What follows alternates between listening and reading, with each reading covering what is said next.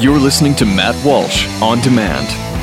2017 is going to be a volatile economic year. We may see politicians throughout the world attempting to control central bank policies. Several renowned financial analysts have warned that political interference in central bank policies may mean our economic misses of inflation and growth targets. Gold is an international currency that can't be issued or controlled by governments. If you don't have the only hard currency that has outlasted every politician and every failed idea of governments for centuries, you need to speak to Goldline right now and learn how easy it is to add gold to your portfolio or IRA. Now is the time to diversify your financial portfolio by adding gold. Call 1-800-913-GOLD. Buying real gold is easy and fast at Goldline. And you're going to be happy that you finally made the call. 1-800-913-4653. Goldline also offers price protection against short-term market fluctuations on qualifying purchases. So buy with confidence. Read Goldline's important risk information and find out if buying gold is right for you. Call Goldline 1-800-913-4653. I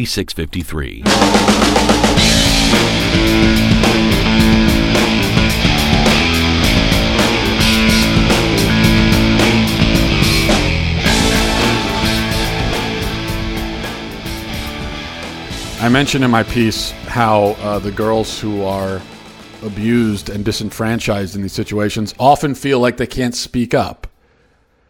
There was a very sad and disturbing quote from the girl who came in second in this race. I forget her name. I think her name was Kate.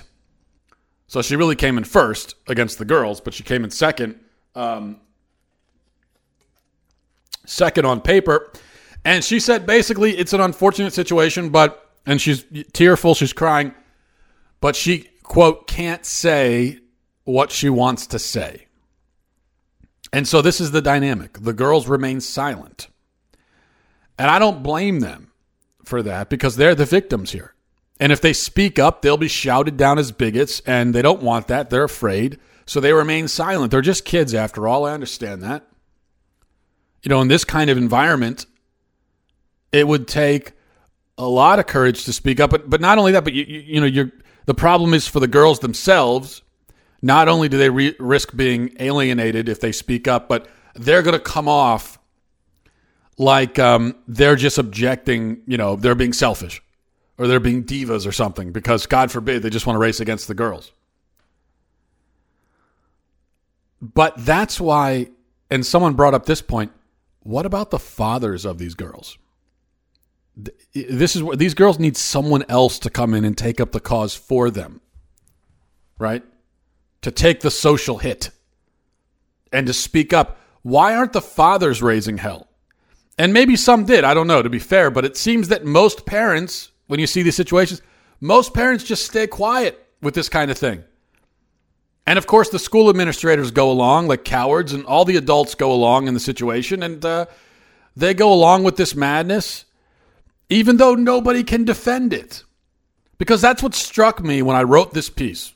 Afterwards, I perused through the comments on Facebook, on the Blaze, and my email and my messages on Twitter, and I found personally not a single comment, not a single one, explaining why I'm wrong, explaining why it's good to allow boys to intrude in women's sports and steal championships like this. I found not a single argument explaining. And that never happens to me. That never happens to me. Anytime I write something, I do not have to look very hard to find dozens and hundreds of people listing all the reasons why I'm wrong. But in this case, now there may have been, in fairness, it's hundreds of responses through these various mediums. I didn't read all of them. But the point is I read through many and I didn't see any. So if there were any arguments articulated against me, there weren't very many of them.